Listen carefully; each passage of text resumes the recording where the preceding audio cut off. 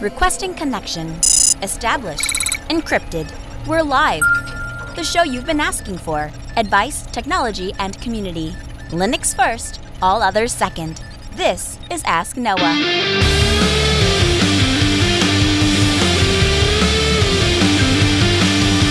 Live from Multispeed Technologies, the Ask Noah Show starts right now. This is the show where we came to do all the things on Linux they said couldn't be done and take your questions on how to do the same. The phone lines are open to be a part of the program. It's a free call. So that's what we're doing now, huh? Yep. No, sit down. Here, just turn a mic on. You can get your own mic. Hold on. Okay. Now you got a mic now? Yeah, are I y'all have a happy? mic. Yep. Everyone's just gonna. Yeah. We're all just gonna file on in here. I'm doing a show. You're gonna crash my show. So I guess we have a guest this hour. Welcome to the Ask Noah Show. Hey, how you doing? Good. Doing a show. All right. So we have we have an audience and a guest. That's cool. All right. So this is the issue with doing the show from Multispeed Technologies is sometimes people from Multispeed Technologies, I guess, show up on the show. That's fine. Man. Okay. So this kind of threw off my my planning here a little bit. All right. So let's. So tell me. I guess. Tell me who you are. Tell them why you're here. I'm Simon Quigley. I'm the Director of Operations at Altispeed here. Yeah. And why are you in Grand Forks? Why? What brings you out of your digs in Wisconsin? I thought I'd come ahead and help out because things are getting really, really busy here. We're busy with clients. We're busy with a bunch of different projects, and I thought I'd come by and help. Yeah. It's true. So what do you think? You've ever been to our Grand Forks? You've done work at our clients in Wisconsin. You've been in Minnesota, but you've not been here to Altispeed Technologies or to the Ask Noah Show. So, but you've hosted with me, but you've never been. Never actually seen the studio. So what do you think?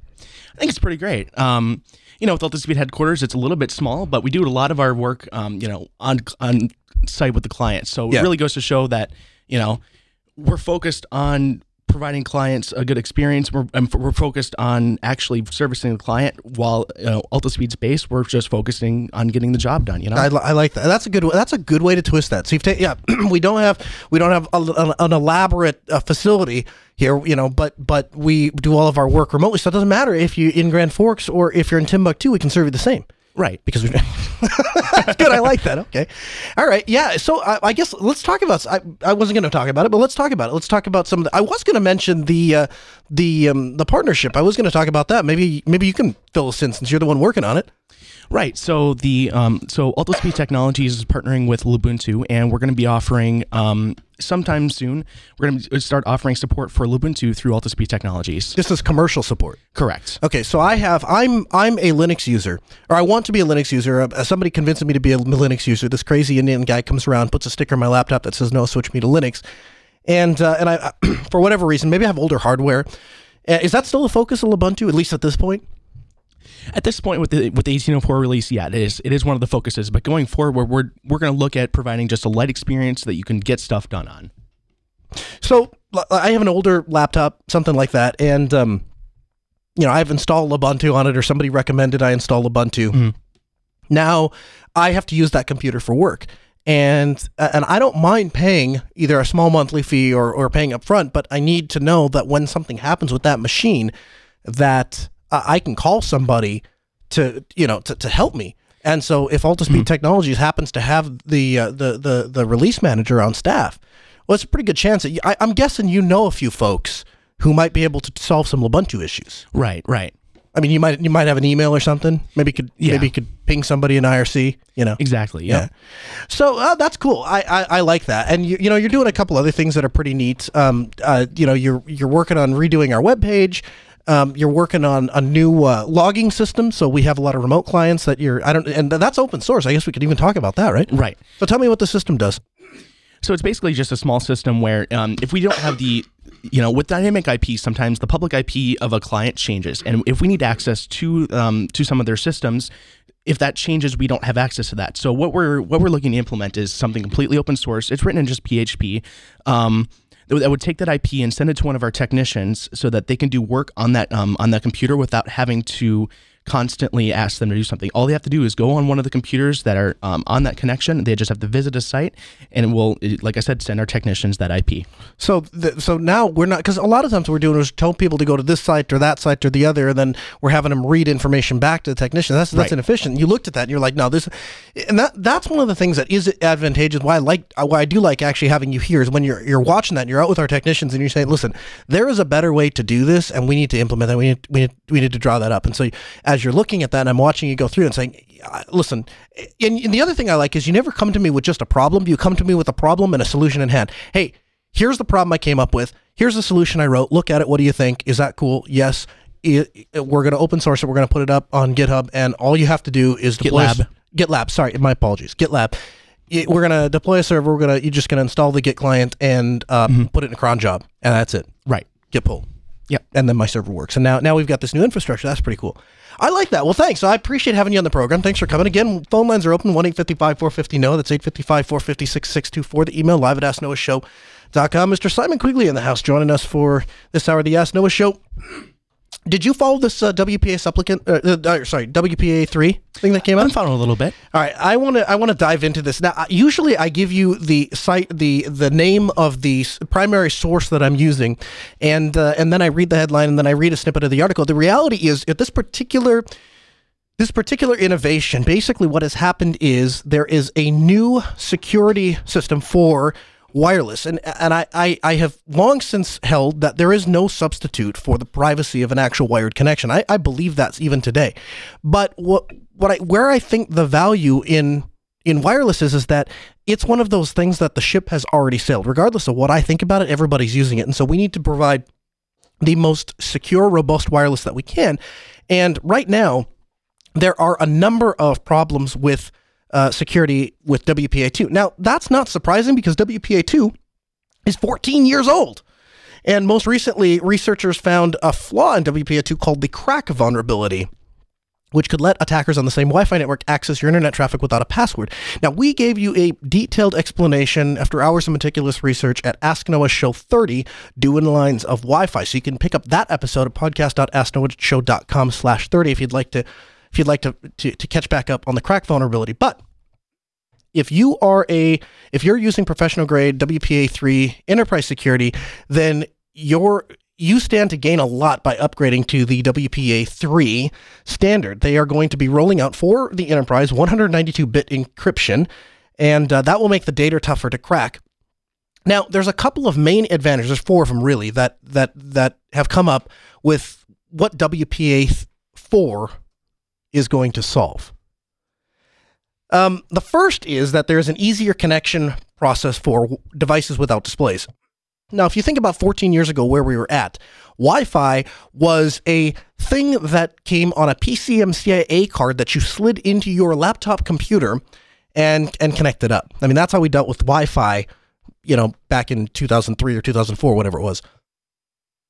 These days, Wi-Fi is on everything. Wi-Fi is on our phones. Wi-Fi is on our light switches. Wi-Fi is on our Echoes. Wi-Fi is everywhere. And we need a way to connect all of those devices to Wi-Fi. Now, at the moment, quite legitimately, there is no way for those devices directly to connect to Wi-Fi. You either have to use an app on your smartphone, something like that. That's the only way that you can actually point those devices to a Wi-Fi connection. By the way, One True Free writes, "Can I ask questions through email?" You absolutely can, sir. As Simon pointed out live at AskNoahShow.com. We'll read those live on the air. But there are some issues with WPA3 and WPA2 rather, and WPA3 seeks to correct that. Now, the biggest thing to me, because they haven't really elaborated on how they're going to fix this easier connection process for devices without displays or for small displays. So I can't really give you a whole lot of details on how they plan on fixing that. They just say that they are. But the thing that really stood out to me with WPA3 and what I'm really personally excited about is currently open Wi-Fi networks. And when I say open Wi-Fi networks, I'm talking about Wi-Fi networks that, like we at Altispeed Technology set up inside airports and hotels and coffee shops and so on and so forth. If you're a business, We tell businesses as part of our sales pitch that Wi-Fi is like running hot water. You have to have hot water if you want people to frequent your establishment because people expect internet there. But because they're open, they allow anybody to connect. Traffic sent over them isn't encrypted at all. Now, I'm not talking about network traffic, okay? There is wireless traffic and then there is network traffic. And yes, the wireless traffic is network traffic, but I'm talking about the wireless link. I'm talking about the link from your computer, the radio waves that are modulated and sent over the air to the access point before they hit the wired Ethernet cable. That's the link I'm talking about. And unfortunately, our vernacular, our terminology is really not set up to have this discussion very well. But when I say wireless traffic, that's what I'm talking about. And it's sent in plain text. And that doesn't matter if we're talking about, a lot of people think if they have the little stupid captive portal thing where it loads a web page and then you sign in on password, everything over that connection is sent in plain text and people can intercept it. Now, the rise of HTTPS means that even though all of the wireless traffic is sent unencrypted, the packets that have a tunnel, an HTTPS tunnel, those packets are encrypted before they ever leave your computer. And so by that nature, it's safer. But anytime you're connecting to an HTTP page, which are not unheard of, all of that data is being translated or transmitted in plain text. Now, even on secured networks, and I use that term loosely, but I'm talking about networks that have a WPA2 key, networks that have WEP, whatever, as if WEP is secure. But even if you have tried to implement some sort of security, you're still not in a perfect world, because in a traditional wireless network, one that is secured with WPA2, which is the most common at the moment, all users share the same Wi-Fi password, and that password is tied to the encryption key that is used to encrypt and decrypt the network traffic, the wireless traffic. And so the issue with that is everybody on the entire wireless network shares the same encryption keys. And of course, the issue with that is now you have locked out all, like it's no longer wide open. So you have people, it's not just everybody that's around that has a computer that can see this traffic, but you still have anybody that is authenticated onto the network, which can still be a lot of people, certainly in a public place. If SSL is in place, again, you have network separation at the switch in place. You have SSL that is helping encrypting that traffic. But again, the wireless traffic itself, as it travels from the user's computer to the network, if it's on the same ID with the same password, could be intercepted. WPA3 changes this because now you might still have a shared password, but when that user enters that password, a separate public-private key pair is generated for every user on that network. So instead of the entire network having a single shared key, and anyone with a password can decrypt all of the traffic, you now have separate keys for every user. And so that provides infinitely more security. And that's where I'm most happy with. The second thing I was most happy with to see is that they are making it more difficult to handle offline cracking. So the way that offline cracking works is with WPA2, you can sniff wireless traffic. And once you have that Wi-Fi handshake, you can then take that home and you can try millions and billions of passwords. It's just a matter of time and computing power. That's all it takes. Any password can be broken with enough time and computing power. Now, when we start getting into the hundreds of millions of years, you start exceeding your life many, many times over. And so it becomes irrelevant that it is possible to break it given every computer in the world over 10 million years. And so we don't, but it always comes down to a function of power of computer and time. And so the issue with WPA2 cracking is most people tend to choose simpler passwords for their Wi-Fi network. And not only can these people take it home offline and begin working on cracking that password and decrypting it, the worst part is they don't need any further network access to continue doing this, and you'll never have any idea that this sort of thwarting of your security is happening until, of course, he shows back up with your Wi-Fi password and connects. So we have, and I'll just make a little plug here. We have a site that we run called micaptive.com, AMICAPTIVE.com, micaptive.com. And what micaptive.com does is it gets around an issue of captive portals breaking SSL. So what do I mean by captive portals breaking SSL? Well, when you connect to a network, it can have a WPA2 key or it can be open, doesn't matter. One of the things that hotel franchises, for example, require us at Altispeed Technologies to do. So even if you have one of our networks, you may run into this. When you first open up a web page, it redirects all IP addresses, no matter what you're trying to resolve. Every DNS IP address resolves to our captive portal system, and then it displays a page, and then you enter in the password for the wireless network, and then it forwards everything back on. There's actually a couple different ways to actually get that captive portal to pop up, but that's the simplest, most straightforward way to explain it. But the issue is we are interrupting that SSL, that SSL process, that SSL handshake. If you're going to google.com, we're redirecting you back to ours. And so then sometimes you wind up with getting these errors that say that this is not a secure site. And of course, if you click accept or trust that site, now you're trusting our IP address server it's just the whole thing is a mess. The whole thing is an entire security nightmare for us and for you. And we don't like doing it. It's just we're required by our contracts with the hotel franchise to implement some of the stuff that we find to be reprehensible and stupid, quite honestly. And so we set up a site called micaptive.com. And what micaptive does is it is a site that we will always maintain it as an HTTP site. So there is no SSL on that site. And the advantage to visiting that site is it won't screw up any of your security stuff, and you can go there and you'll get redirected to our captive portal. Well, one of two things will happen. If you haven't authenticated in the captive portal, you'll be redirected to the captive portal and you can type in the password and proceed. If you have been authenticated in the captive portal, then you'll just see a little thing that says, congratulations, you're online. And it works on all captive portals. So, micaptive.com. Now, when is WPA3 going to be available? Well, according to the Wi-Fi Alliance, and the Wi-Fi Alliance is basically a group that device manufacturers apply to get certification. Say, yep, this is WPA2 certified, WPA3 certified. They are saying that WPA3 will be released later in 2018. Now, devices must be certified for WPA3 in order for you to get these features. In other words, that every device manufacturer is going to have to apply to receive the Wi-Fi certified WPA3 certification mark.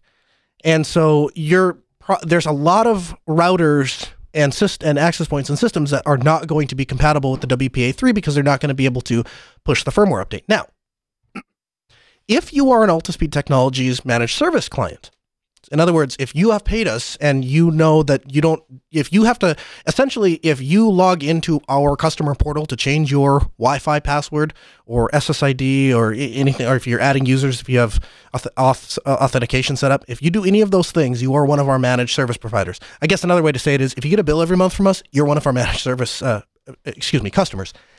If that's you don't have to worry about any of this because you're going to get WPA3 not only for free, but just automatically. It's just going to show up one day. We reached out to our hardware vendors, and all of them are pushing out updates for their hardware. Now, most of our managed service systems, as it relates to Wi-Fi, are on the Ubiquiti system. So I talked to a couple different people, and the AC Lite, AC Long Range, AC Pro, AC HD, Nano HD, Mesh, and Mesh Pro are all getting updates to WPA3. So essentially, just if you have the old one, the Unify AP, so the little one with the green glowing ring, you won't get WPA3. Basically everything else will if you're on our systems. So that's kind of cool. 1-855-NOAH, that's 855-450-6624. The email, live@asknoahshow.com. Make your voice heard, become a part of the program.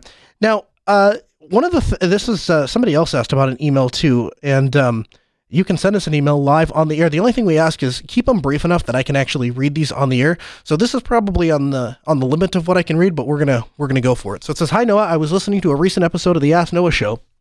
Not sure of exactly which episode it was, and there was a listener that called in and asked Noah how to fix tearing during video playback. Like me, the listener was running Ubuntu Mate, and they were using an Intel GPU. I have noticed that I have suffered from video tearing when playing videos with MPV under Ubuntu, and I had noticed the same thing, that the laptop and display didn't suffer tearing when I played 4K videos under Windows 10. When I had to install it once, Noah advised the listener to run run, not walk, to return his machine to Dell as he suspected there was a hardware fault. As it turns out, video tear playback is disabled by default for Intel GPU users under Ubuntu Mate 1804, as well as earlier releases. To enable it, the user must create etc/x11/x4.conf file, and then he gives an example, and of course we'll have a link to that example in the show notes. Using this xconfig gives me tear-free video 4K playback with MPV under Ubuntu Mate. Please forward this on to Noah. I hope that helps. Thanks, Dan. Thanks, Dan, for sending that in. And of course, we're going to read that verbatim on the air because I remember this issue, but if I recall correctly, and I guess I'd have to go listen to the playback on the call, and I admit that I have a memory of a goldfish, so I could be off on this, but I believe I asked him if this persisted across any other distributions, not just Ubuntu Mate, and I also believe I said reach out to Dell and find out. I didn't say just return the machine. I said go reach out to them because it's a hardware enablement stack from Dell. Dell officially supports Linux on their machines. So if you're having trouble with Linux on one of their machines, talk to them and say, hey, this is an issue. And I would expect Dell to say, well, if you're running Ubuntu Mate, this is the issue or whatever. And I happen to know that Barton George, who is very high up in the Linux on Dell at Dell, is friends with Martin Wimbers, who is the head of the Ubuntu Mate project. So I think that advice still stands. I'd still probably reach out to Dell, but I would give this a shot. Let's see if this works first. And again, we'll have that link in the show notes for you, podcast.asknoahshow.com. Again, open phones, 1-855-NOAH, that's 855-450-6624. The email, live@asknoahshow.com. James joins us from, we don't know where James is. Hey, James, welcome to the Ask Noah Show. Hey, Noah, I need to set up a new streaming server for video, and I need to know what is the budgets on the CPU side because I can't compare my old Dell to anything for reference. What's your budget? And I'm trying to keep it very low because it's like $250. Yeah, for $250, you can actually get something done. There is a hardware version. There's a hardware RTMP encoder that is available, and I'll have a link in the show notes. We actually used them at Southeast Linux Fest. But essentially, it is a device that you buy on Amazon Prime, and I think they're right around that range, James. I think they're right around that $200 to $300 somewhere in there, $250 maybe. And what it does is just a hardware device that encodes whatever uncompressed video you send it, and then sends that out over an RTMP stream. Does that sound like that would work for you? No, the computer I'm using is dying. It's an old dual core, and I don't know if I can use a Celeron-based system or if that would be too low of a processor or not. No, you can. I've done it on Celerons, but I've done it on. I've run OBS on something as low as a Core 2 Duo. I have just done it with very low resolution. I don't even know if it was 7. Yeah, I guess it was 720p. I've done 720p. I just don't do a lot of video sources at the same time, and of course, you don't have every graphic asset that you add on there, every frame, every animation, everything that you want to layer on top of there, of course, adds to that. The thing about OBS that I really like about it, the Open Broadcaster software, the thing that's really terrific is it sips CPU usage. So I'll give you an example. Right now here at the Ask Noah Show, and we have probably a slightly nicer than average machine that we're using. That's not anything crazy though. Just it's a stock Dell Optiplex. But we are streaming to one site. We are recording. We are underneath it. We are recording the audio, and we are transcoding the audio for a test thing that might come out sometime in the future. Anyway, the point is, we're sitting at 15.2% CPU usage. Okay, so OBS really just sips CPU. It really doesn't use very much at all. So yeah, you can absolutely get away with a lower computer. But again, and I'll put a link to it in the show notes. You can check it out. It might not be for you, but those hardware RTMP coders are pretty cool things because they remove the ability for you to have to try to compare. Will this computer run? Will that computer run? You can pretty much be guaranteed if you buy this thing and feed it a video source, RTMP will come out the other side. And looking at it on Amazon.com, it's actually $158. So, I mean, well below your budget. And of course, we know these things are just, they're little computers that are probably running FFmpeg in them, But that's what I would do, James. I'd take a look at one of these hardware encoders. And of course, if you want to use a slightly less powerful machine, that's something you could definitely do. Again, open phones this hour, 1-855-NOAH, that's 855-450-6624. The email, live@asknoahshow.com. Make your voice heard, become a part of the program. So, again, a little bit of confusion with our email system. You've sent an email to live@asknoahshow.com. We are going to read that email live here on the air. We've got a system here that spits that email out, and so chat room is asking about that, and I'll keep this open here. It looks like we actually just got another one, so we'll get this one pulled up. We'll go while I do that. We'll go over to Jack in Chipsaugen. Is that right? Is that how I pronounce that? Chicago. Chicago. Okay. Don't know how. That's an all new screw up. Anyway, hey Jack, how can we help today? It's a very special neighborhood, Chicago. Yeah, apparently. Yeah, we've never heard of that in the Midwest. Yeah. So I want to do some hosting. I have some servers that are trying to run tests and other things like that. I'm a software engineer, and I don't want to host on a VPS, and I don't want to host from my home. Kind of how would I go about? I imagine the only other option is a colo, but how would I go about it, and what are the costs involved? Sure. So you actually have you might have more options than you even know. So I'll answer your direct question first, then I'll give you some other ideas too. So the answer to your question about a colo is a colo. For those of you that don't know, a colo stands for co-location. So basically, you, instead of having your own data center where you have to provide cooling and power and redundant internet and physical security to keep people from breaking into the servers and all of that, there are places that have 42U racks, and they will rent you various spots on those racks for various prices. So the go-to choice for colo in the United States is probably Hurricane Electric. And to give you an idea of a price, Hurricane Electric will charge you just north of $500 a month for a 42U rack.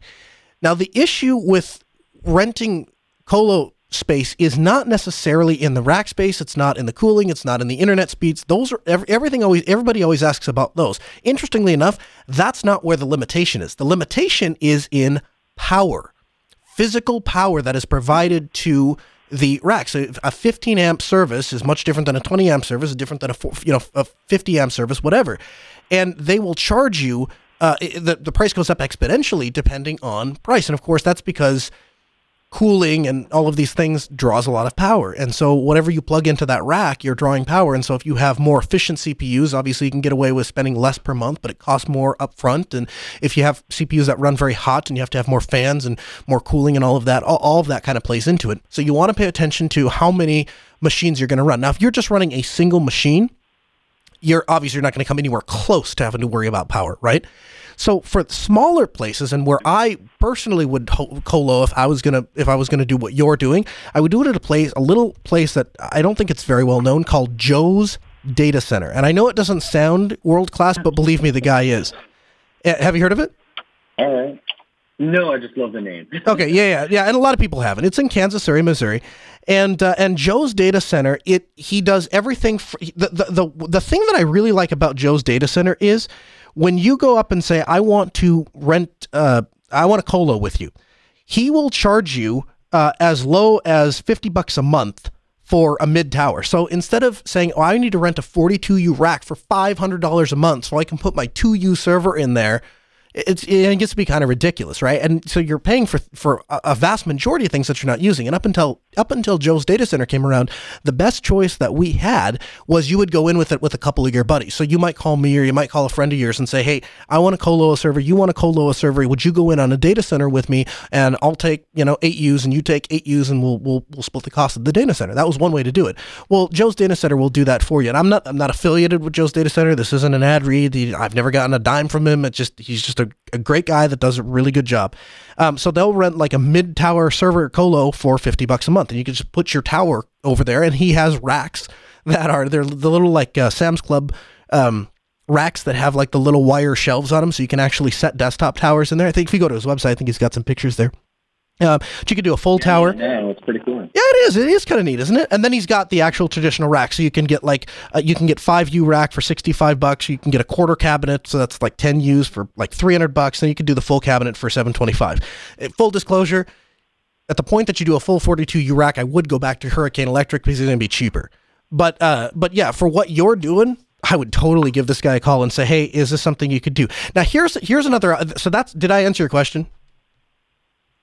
Yeah, I mean, I have some other like kind of side questions too, but sure. This is the big part that I really couldn't figure out. Okay, I'll tell you what. Let me further expound on this for a second, and then I'll come back to you and I'll answer your side questions even. Okay. So this is what I would do if I was only going to pick one of the options that you gave me. Said I don't want to host in VPS. I just want to colo. What can I do?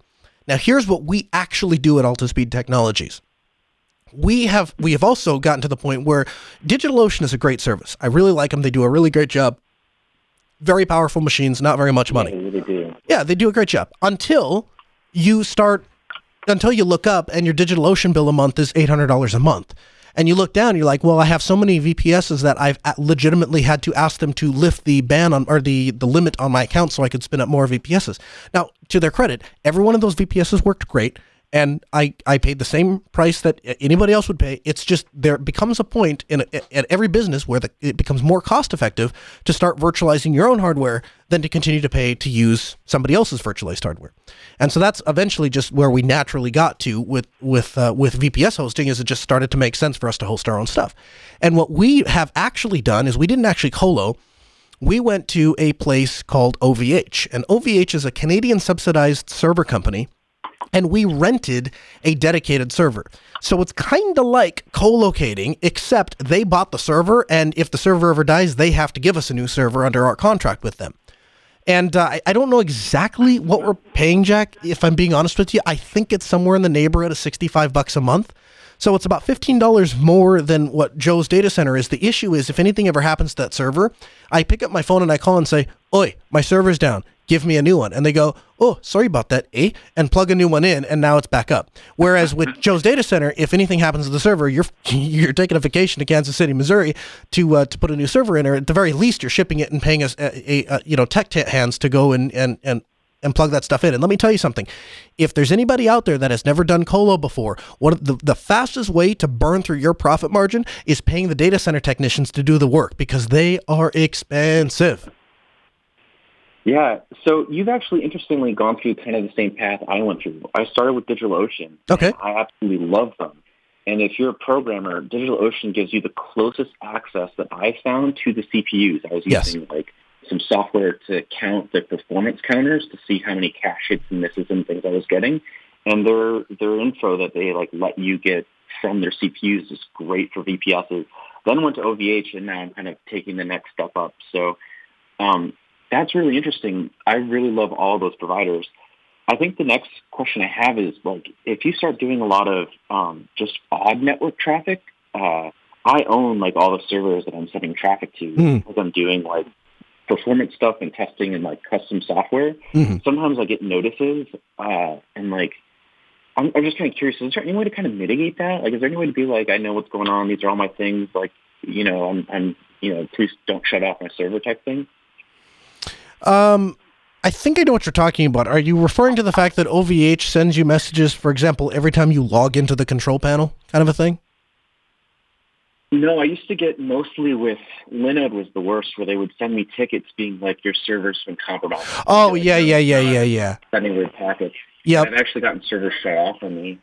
So, Yeah, so to a certain degree, that depends on what you're running on those servers. So I'll give you an example. I know where you're coming from, because I have gotten a couple of those too, and especially when you read an email and it says something like, at 3 a.m. when nobody was up, your server had a problem for 35 seconds. We rebooted the host node, and then everything was fine 37 seconds later, and so now everything is fine. And I got an email when it went down, I got an email when they were working on it, and I got an email when it came back, and because all of that transpired over 37 seconds, I got 3 emails in a minute, and it's you're just cluttering up my email box. The truth of the matter is, though, there are people that their infrastructure, every minute matters to them for their infrastructure, and so they do care about that kind of stuff. So I don't know if there's a way to mitigate some of those things. As far as the emails of your server has been compromised, a lot of the stuff we run, because we still have a lot of stuff hosted with DigitalOcean. But we don't get many of those emails on most of that stuff. The few boxes that we do seem to have problems with are the PBXs. They seem to be really attract people to try to bang on them and try and knock them down. And so we frequently get emails on those. And the way that we have found to mitigate that is just to better secure the box. So we firewall them off so you can't get to them through the outside. We set up VPN so you have to be VPN'd in to actually access any of the administrative functions. And basically we just allow phones to authenticate, over the public internet. Okay. So there's not really a whole lot you can tell to a provider to be like, don't worry. They just get like automated things and they'll open up tickets if they see weird traffic. Right. Yep. Yeah. Okay. Awesome. Thanks for the call. Check out Joe's Data Center. Yeah, please do. And if you're listening to us on the rerun, make sure to check out Joe's Data Center. We'll have a link for you in the show notes. Again, open phone lines 1-855-450-NOAH. That's 855-450-6624. The email live@asknoahshow.com. Become part of the program. Make your voice heard. All of that good stuff. Alan is calling from Arizona. Hey, Alan, welcome to the Ask Noah Show. Hi there. Thank you very much. Hey, how can we help today? So I was curious about data collection in the Linux environment, particularly that of Ubuntu. What Canonical has done, collecting sort of diagnostic data, system information data during, like install, and what personally I would consider to be, non-privacy invading, but I think others probably weren't so keen on. I was wondering if, the public release of that data, which is planned, I believe, sometime by the next release, I wonder if that kind of thing would potentially skew the collection of this data positively in the Linux environment, or whether you think that maybe it could potentially remain the same. No, I think it's almost certainly going to let people ease up a little bit. The thing is that being in Linux media is kind of a weird thing because I have integrity, and the people that I work with or have built relationships know that I have integrity, and so people are willing to share information with me off the air that I can't talk about on the air. And both Chris and I have been afforded that privilege, and I would say that both of us have that privilege because of the way that we treat information when people ask us to be discreet about it. And what that does, even though we can't talk about it publicly, is it shapes our opinion and it forms our opinion. And so right when this first came out, both Chris and I didn't talk about it as much as he did on the air, but both of us thought this was this was way overreacting. That Canonical is really they're not abusing their power. The information that they are collecting is not that invasive at all. They let you know, and they give you a way to opt out if you don't want to participate in that. But understand, and I believe it was Alan Pope that said this, he said, you have to understand something, like, we do the best we can to provide you a quality product at the price that you're giving it to, which is, by the way, free. And the only thing that we're asking in return is that we can take information that isn't private, it's not sensitive information. It's literally just this thing is happening, and here's what happened, and here's why it happened, and here's at a technical level how we can fix it. They let you see all of that information before they send it out with the report tool, with the Ubuntu report tool. And then it sends it back to Canonical, and then they use that information anonymously to fix their operating system that they gave you for how much was? Oh yeah, free. And Will Cook has a really great write-up about this, and we'll have that linked for you in the show notes, blog.ubuntu.com. And he explains a lot of this and talks a lot about this, and I think it explains it way better than I ever could. But certainly, I think when that information starts to get out in public and people start seeing that and they go, oh, okay, well that's no big deal. That's no big deal at all. I don't care if they have that information. I absolutely think it'll swing in a positive light. Okay, so not only is it incredibly transparent, it directly contributes to your experience on the system. Oh, absolutely. It directly contributes to your experience, and it also gives valuable data back to Canonical to inform future changes. And I'll give you an example about that that I couldn't talk about at the time. I can talk about it now. They went originally to Wayland because they wanted to collect data on how the Wayland experience is. Now, that's not Canonical sitting back and going, ooh, let's find out who all is using Wayland so we can spy on them. And no, it's not any of that. It's they want to say how many people are having a bad experience on Wayland, and should we, as compared to how many people are having a bad experience on the very outdated X server, and when do we need to make that change? Is it the appropriate time?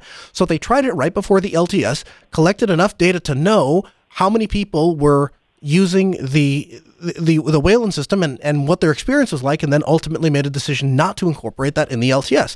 Now, if there's a bunch of people out there that said, I don't want Canonical to know if I'm having a bad experience, I demand the right to privacy to suffer in silence, and nobody can know that Wayland is not working well for me. If there was a large enough group of people that had done that, Canonical would sit back and look at the metrics and go, well, there's hundreds of thousands of people or millions of people that have installed Wayland, and none of them are complaining, so it must be great. Let's go ahead and ship it to the LTS.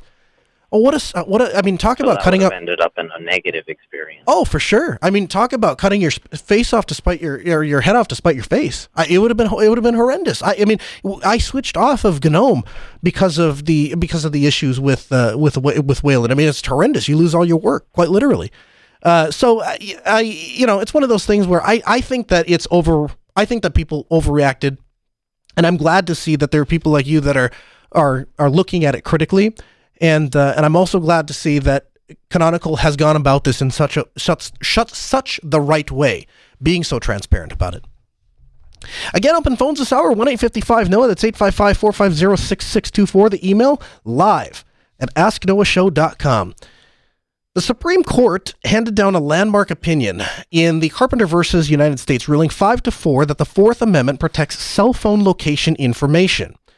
In an opinion by Chief Justice Roberts, the court recognized that the information location collected by cell phone providers like Sprint, AT&T, and Verizon creates a detailed chronicle of a person's physical presence compiled every day, every moment, over years.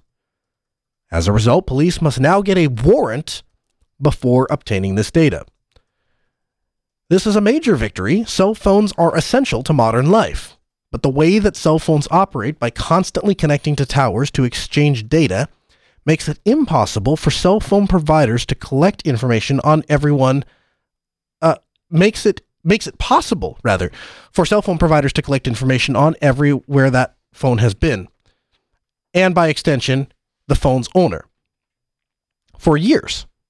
So the article goes on to talk about how the court noted that not only does this kind of information allow the government to archive just like this perfect surveillance system, but it's actually a little bit more insidious because the phone companies collect that information long before they ever even know if the police need that information or not. And so the police can go back retroactively and say, well, now I want to go follow that person around for the last 15 years. And the example, I don't remember where I heard this, but the example that I heard that really shines a light on modern surveillance and how it applies to our constitutional rights here in the United States is that if you, for example, took a photo with a camera and that photo contained, and then you went and committed a murder, let's say, or suspected of committing a murder, and you land at the airport and they look through and they say, okay, here is the roll of film that this guy was traveling with. Since he just got back from committing a murder, there is a chance that there is a picture that might tie him to the crime. So let's go ahead and look through this roll of film.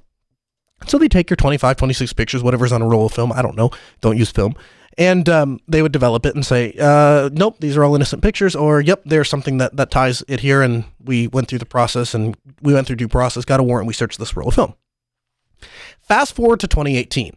You're going through an airport, and same situation, you get back, suspected of committing a murder, and they say, well, we want to go through his phone to see if there's any pictures that tie him to the murder.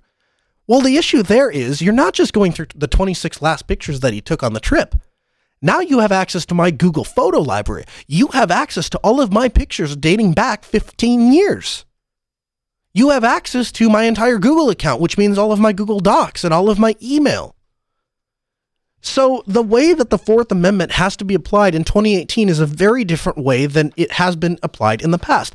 And so the argument for years and years and years that they used for the cell phone location thing was what they called the third-party doctrine. And that was developed by the Supreme Court back in the 70s, and it basically goes something like this. You contracted with Verizon Wireless to provide you cell phone service. Verizon Wireless, as part of their customer agreement with you, told you that they were going to collect information on your location so that they could better track where their devices were and to provide, quality customer service and all of the things that big cell phone companies say to get you to, blankly sign on the dotted line. And you signed that agreement. And so you voluntarily gave up your location data to Verizon, and they are free to do with that data whatever they want because it's not your data, it's their data. Which MAC address is bouncing off of which tower and with what signal strength. And they also want to know which phones are activated or, blacklisted or whitelisted on their network, and so they can tie that MAC address to a person if it's on an active account.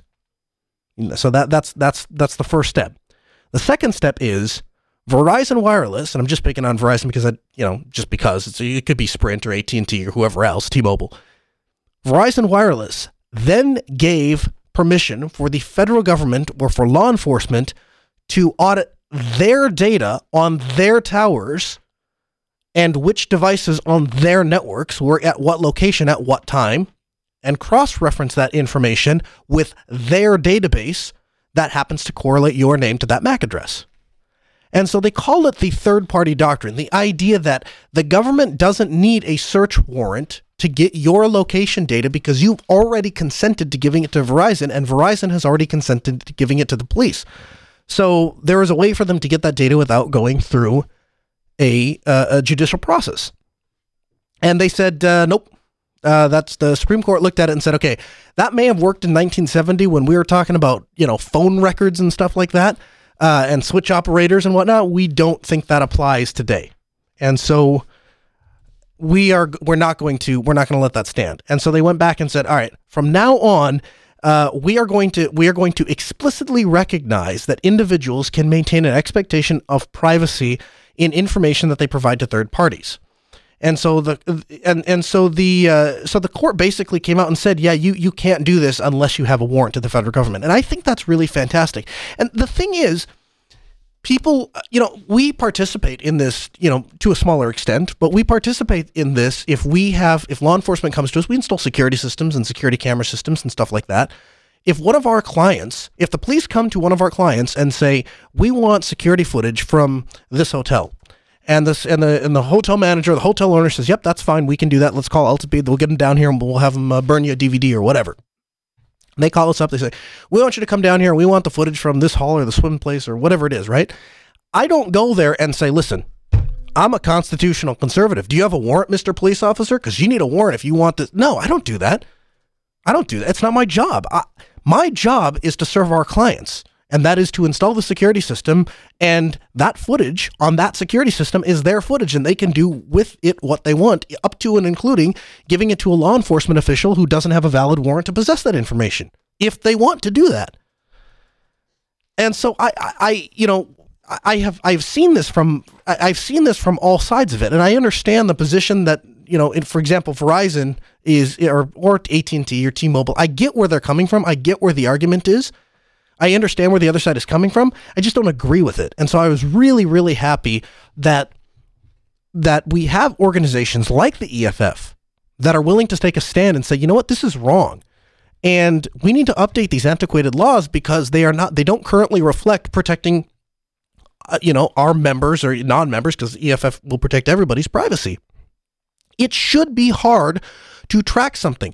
This is something that James Comey and I don't agree on. In his book, he published all of these, all these snippets talking about how it's too difficult for law enforcement to track people. It's too difficult for law enforcement to get in and look back information. It should be hard. I am perfectly okay if more times than not, the federal government says, you know what, here's the problem. We'd love to go ahead and prosecute and find these people or look this stuff up. Unfortunately, we can't because, we didn't have a warrant beforehand. And so that information, there's all these privacy protection things. So we just can't solve that case using these means. Unfortunately, it happened before we had the warrant. So there's nothing we can do. I'm okay with that. That's fine. I'm similarly okay if the police can do their job. And because the Fourth Amendment is not a protection for illegal activity. If they can do their job without violating the rights of Americans, and they can bring people to justice more efficiently by using, electronic means, great, more power to them. I think they should. I will help you. I will, our hourly rate is $75 an hour. We will do that for you if you'd like. But you got to play within the rules. And right now, we have turned our cell phones into ankle monitors for every man, woman, for 400 million devices that are active in the United States. They're ankle monitors, what they are. They're electronic monitoring. Where any other country, any other time, any other way of looking at this, when we wanted to track 400 million people, you would absolutely have to have a warrant. And just because there are other benefits to this ankle monitoring device, it has a screen, it's made by Apple, or it's made by Samsung, all of a sudden now we give them a pass? No way. No way. Good job, BFF. Thank you very much for fighting for our freedom. Thank you very much for fighting for privacy. Thank you very much for standing up to these large companies for us, because we, the user, appreciate that. We, the privacy advocate, appreciate that. Again, open phones this hour, 1-855-NOAH. That's 855-450-6624. The email, live@asknoahshow.com. Make your voice heard, become a part of the program. Do we have this? Do we get this pulled up? I think I saw one other email came in, and then, yeah, here we go. What is your opinion on Pandoc? Is the internet bombarding me with it because I kind of liked it, or is it becoming a thing? Well, Pandoc, if you're not from, I haven't played with it very much. It's an open source software that converts documents. I used it one time for a guy, another podcaster that I follow, had a status on Facebook, and he wanted some conversion stuff done. And I Googled what tool can do this. I don't even remember what documents we were converting, and Pandoc came up, and I think I used it once. But I haven't played with it a whole lot. I used it once. It looks really cool. And if you have a need for the service, absolutely give it a shot. I don't have a lot of experience. I don't do a lot of document conversions, as it were. Again, open phone lines, 1-855-NOAH, 855-450-6624. The email, live@asknoahshow.com. Make your voice heard, become a part of the program. So we are hosting a logo contest. It's going to run through November, and we have had some amazing entries come in, some absolutely fantastic entries come in. In fact, so many good entries that we originally said we were just going to have a prize of $300. I think we're going to have to actually have a couple of prizes. That's going to be whoever wins the competition. We're going to give them the $300. I think we're going to have some second and third place prizes, because we got some entries this week that were just, unbelievable. We have such talented people out in the audience, and some of the ones that come to mind, there's a gentleman by the name of Aaron, gentleman by the name of Carl, gentleman by the name of Kent. These people sent in some really, really cool designs, and so as I was looking, I was like, man, if this is week one, and we're going to run this thing through November, we got to do something to thank these people, because if you put this much work into something, to really helping us out, to trying to better our brand, and you don't have any guarantee of that anything comes of it, I think we'll have to throw some other things in there. By the way, James, our first call tonight, we're going to send you a t-shirt. So if you could shoot me an email with your t-shirt size, we're going to send you out a free t-shirt for the next month. Where are we at with am I allowed to announce this? Yeah, I am. Okay. So starting next week, for the next 4 weeks, all the way through July, the first person to call into the Ask Noah Show to ask a question, we're given a t-shirt. Now, we open the phone lines around 15 minutes to 30 minutes before the show starts. So if you want to be first, you can call in, and we will mail you a t-shirt wherever you are in the country or in the world. If you live in if you live at the top of Mount Kilimanjaro and, I can't get postage up there, you might be out of luck. But if we can reasonably get you a t-shirt without costing us an arm and a leg, we'll send one out to you. Now, something really exciting has happened, and I can't really say something on the Ask Noah Show has happened, because, quite frankly, I've struggled the entire hour to decide if I was even going to talk about this. Simon's still here. Good. Flip your mic back on. Some of you know that this show is syndicated with a local radio station. And I got involved with the radio station actually before I got involved with Jupiter Broadcasting. And they had hired me to do some consulting work on their computer system. Of course, they're running on Linux. And got involved with them, and then eventually got involved with Jupiter Broadcasting. And I've kind of worked for both organizations simultaneously until the Ask Noah Show came about. And that show is syndicated both on KEQQ 88.3 and FM in Grand Forks, and on jblive.tv, and we even stream out of the studio here at asknoahshow.com. But it has given me an insight into the world of radio, and it's opened up some connections to people in radio, and I've gotten to meet some really cool people. And what I found was, much like Linux, Linux is not just an operating system, it is a community. And radio is not just, it's not just a business, it is a community. And I have been welcomed with open arms for a lot of people that are in this industry, and they've been very awesome to work with. They've taught me a lot, and I just love everything about the industry. And one of the cool opportunities came about. Our president, Donald Trump, is giving a rally and is speaking at a rally in Fargo, North Dakota, about 70 miles south of here.